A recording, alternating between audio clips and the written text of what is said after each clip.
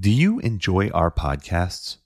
Help us to be able to continue creating quality content by visiting our merch store at store.another12.org. You'll find some great merch there, and the best part about it is that a portion of every purchase goes to support the work that we do.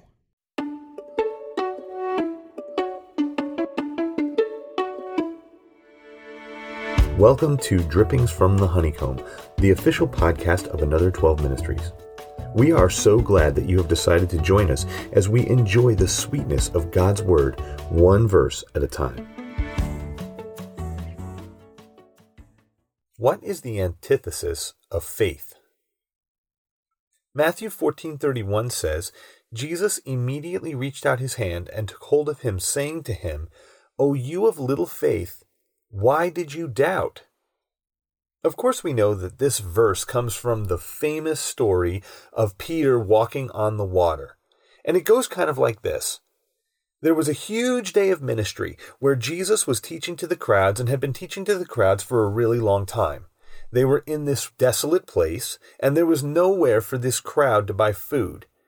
And Jesus had told his disciples to give them some food. But the disciples, looking at the situation from a human perspective, had not understood how they were supposed to fulfill this enormous task that was given to them by Jesus, since they only had a little food with them, and there was absolutely no way they could buy food for this entire crowd of some 20,000 people. And when they appealed to Jesus, he asked them to bring the food that they had available to him, and they brought him a few loaves of bread and a few fishes. And from that, we know the great Bible story. Jesus prayed over it and broke it and distributed it out to the entire crowd. And everybody ate and was satisfied. And they gathered up a lot of extras, 12 baskets of leftovers from the crowd. And this enormous miracle took place during the day. And after the miracle happened, and after Jesus finished his teaching and started dismissing the crowds, he sent the disciples in the boat over the lake of Gennesaret, or the Sea of Galilee, to wait for him on the other side. And as the disciples are undertaking their journey across the Sea of Galilee, this enormous storm came upon them. And this was common in that area of the world because of the topography and how far below sea level the Sea of Galilee actually is. And so these huge winds would come down across the lake and would sweep the lake and throw up these enormous waves on the lake. But this must have been a really bad storm, because some of these disciples were experienced fishermen and would have seen bad weather out on the lake throughout their fishing career. But this one lasts all night. They are fighting against the storm. They are rowing against it. They are getting nowhere. And the scripture tells us that they are beginning to lose hope. But in the middle of the night, against all odds, Jesus himself comes walking out on the water to them to rescue them. Striding across the waves, untouched by the weather, he proceeds right to their boat and tells them not to be afraid. And in a moment of immense faith, Peter asks Jesus to let him come out onto the waves and join him walking on the water. Now, what makes this so significant? You have to understand that water in the ancient times was very feared because it was the untamable power. It was the ultimate power. It could not be tamed in any way. It could not be lessened in any way. If you were on a ship and a storm kicked up, all you could do was hold on and pray that you survived it. There was no available intervening power that could save you, nothing that could stop the weather, nothing that could calm the waves. Water was feared, and because of the pagan ancient beliefs that people who died by drowning were consigned to an eternal fate of despair because souls could not be rescued from the water, the fear that the water cast upon people was an overwhelming fear. It was something that was dark and mysterious, something that could not be conquered, and the only one who had power over the water must be someone who had divine nature. There was no other explanation. To control the waves, one must be divine. And while now today with modern technology, we have seemingly conquered the waves and we send ships all around the world without losing very many of them, The same still applies today. With all our technology, with all our knowledge, all we can do is avoid the storms. No one can control the water.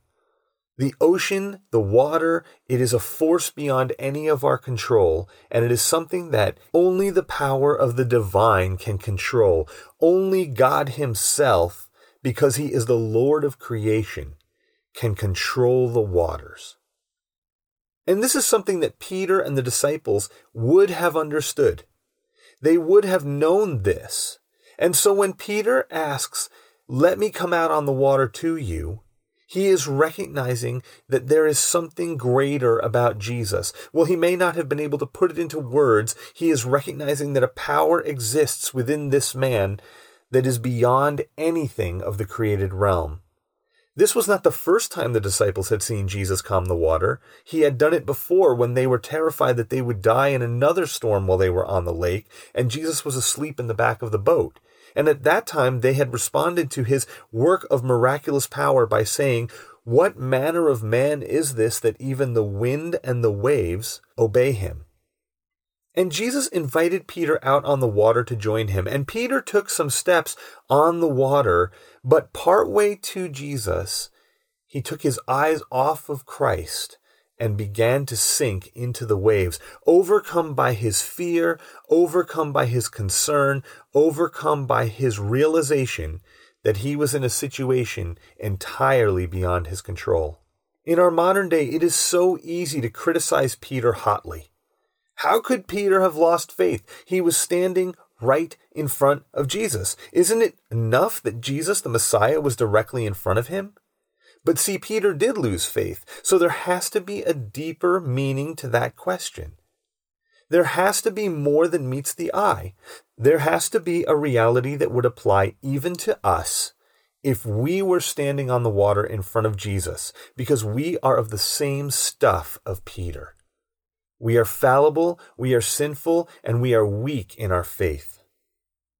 But since Peter did lose his faith and begin to doubt, we have to ask the question, if Peter doubted with Jesus standing physically right before him, how is there any hope for those of us today who cannot see Jesus? Well, see, it was more than just believing in Jesus the man that was walking on the water in front of Peter. It wasn't enough for Peter just to simply see Jesus or to acknowledge that he was there. Peter needed to understand that he needed to have faith in who Jesus actually was. Peter's faith had to rest on something more than just the physical appearance of Jesus in front of him. Now, Peter, as a Jew, would have had an intimate understanding of the power of God over water. In the Old Testament, we see God's power exercised over water right from the beginning of Genesis, where God created the earth by exercising power over the deep. God brings the earth into form and into shape and restrains the water, bringing dry land into play. God had total control over the waters in creation. God made the waters, and God restrained the waters. In fact, it says in Scripture that God has assigned to the water a place at the creation and has given it boundaries and commanded it that it should not go past those boundaries. But Peter also would have known about the flood, where God used water as His judgment tool and cleansing tool for the earth by destroying all sinful man and washing away the stain of iniquity from the earth, preserving for Himself one family that worshipped Him through His control of the rain and of the depths and of the sea and of the waters of the firmament. God destroyed and then brought the earth back to a fruitful place to sustain life once again. But Peter would have known more than just the flood. Peter would have known about the Red Sea, where God intentionally backtracked 2 million Israelites into a place in the wilderness where they were cut off from all hope of escape, where the enemies of Egypt were upon them to destroy them, in a tactical move that would make the most foolish military general who ever lived look brilliant. But God chose to lead Israel into this trap for the purpose of displaying his overwhelming power and gaining glory over the Egyptians. And we know that because God says that to Moses in the book of Exodus. Trapped before the Red Sea, with an enemy behind them and nowhere to go in front of them and mountains on either side, the Israelites are forced to rely on God's power as he plunges his presence into the sea and divides it, making a way of escape for Israel, and then closing the sea over the top of the Egyptians, destroying what was at that time the world's most powerful military. God's power over water is incredible in the Old Testament. In fact, some 40 years after the event of the Red Sea, as the spies sent out by Joshua are hiding in the flax on the roof of Rahab in the wall of Jericho, Rahab says this to the two spies: "I know that the Lord has given you the land, and that the fear of you has fallen upon us, and that all the inhabitants of the land melt away before you. For we have heard how the Lord dried up the water of the Red Sea before you when you came out of Egypt." But see, Peter would have known even more than that, because Peter would have known the story of how God caused the river Jordan at its flood stage in the spring to dry up and stand up in a heap next to a city miles upriver the minute that the feet of the priests touched the edge of the Jordan River so that his people could cross over dry ground into the Promised Land. And from there he commanded them to take 12 stones from the bottom of the Jordan River and to set up an altar as a permanent testimony to what God had done to the waters of the river Jordan when he had parted them with a mighty hand and let his people go through on dry ground. So when Peter saw Jesus exercise absolute authority over the storm in the first time that they were in the boat, when they cried out to a sleeping Jesus for help, and he stood up and calmed the wind and the waves, and when Peter saw Jesus walking on the water, the thought in Peter's mind should have been, "This is Yahweh. This is God himself made manifest to mankind. This is the one who the prophets spoke of from old when they said that God himself would come down to his people.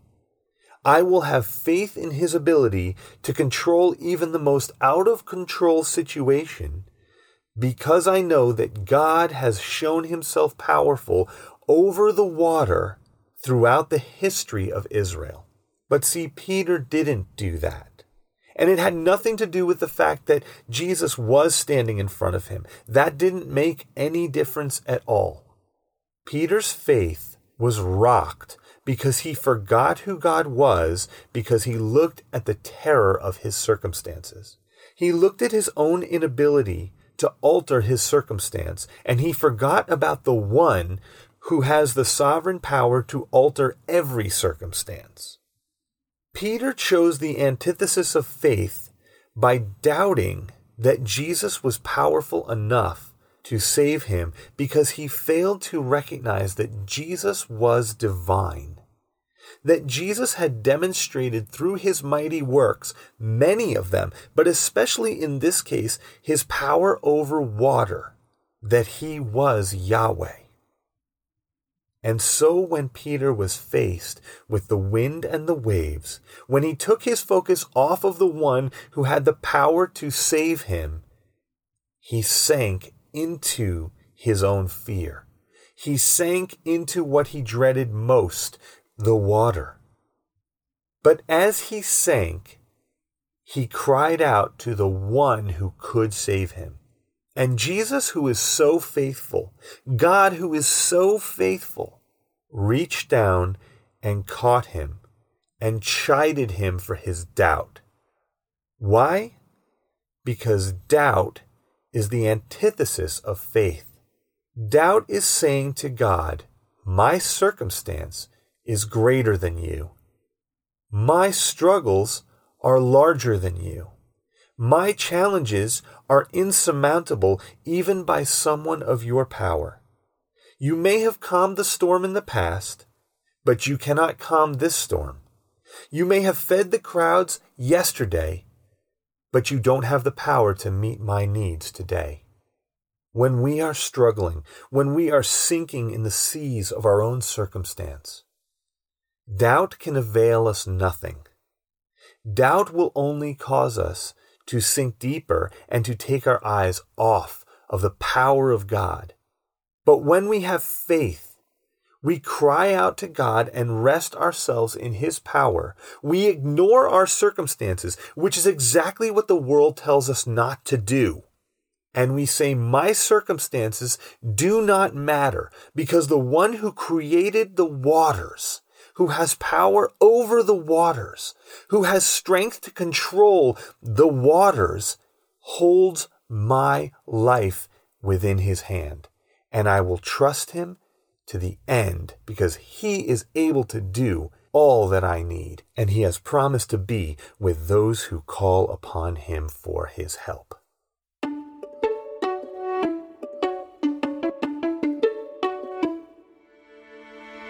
I hope you enjoyed this episode of Drippings from the Honeycomb. If you would like to learn more about Another 12 Ministries and the work that we are doing to train youth ministry leaders to bring the gospel to young people, visit another12.org. If you would like to support our ministry, click on the donate link in the description below.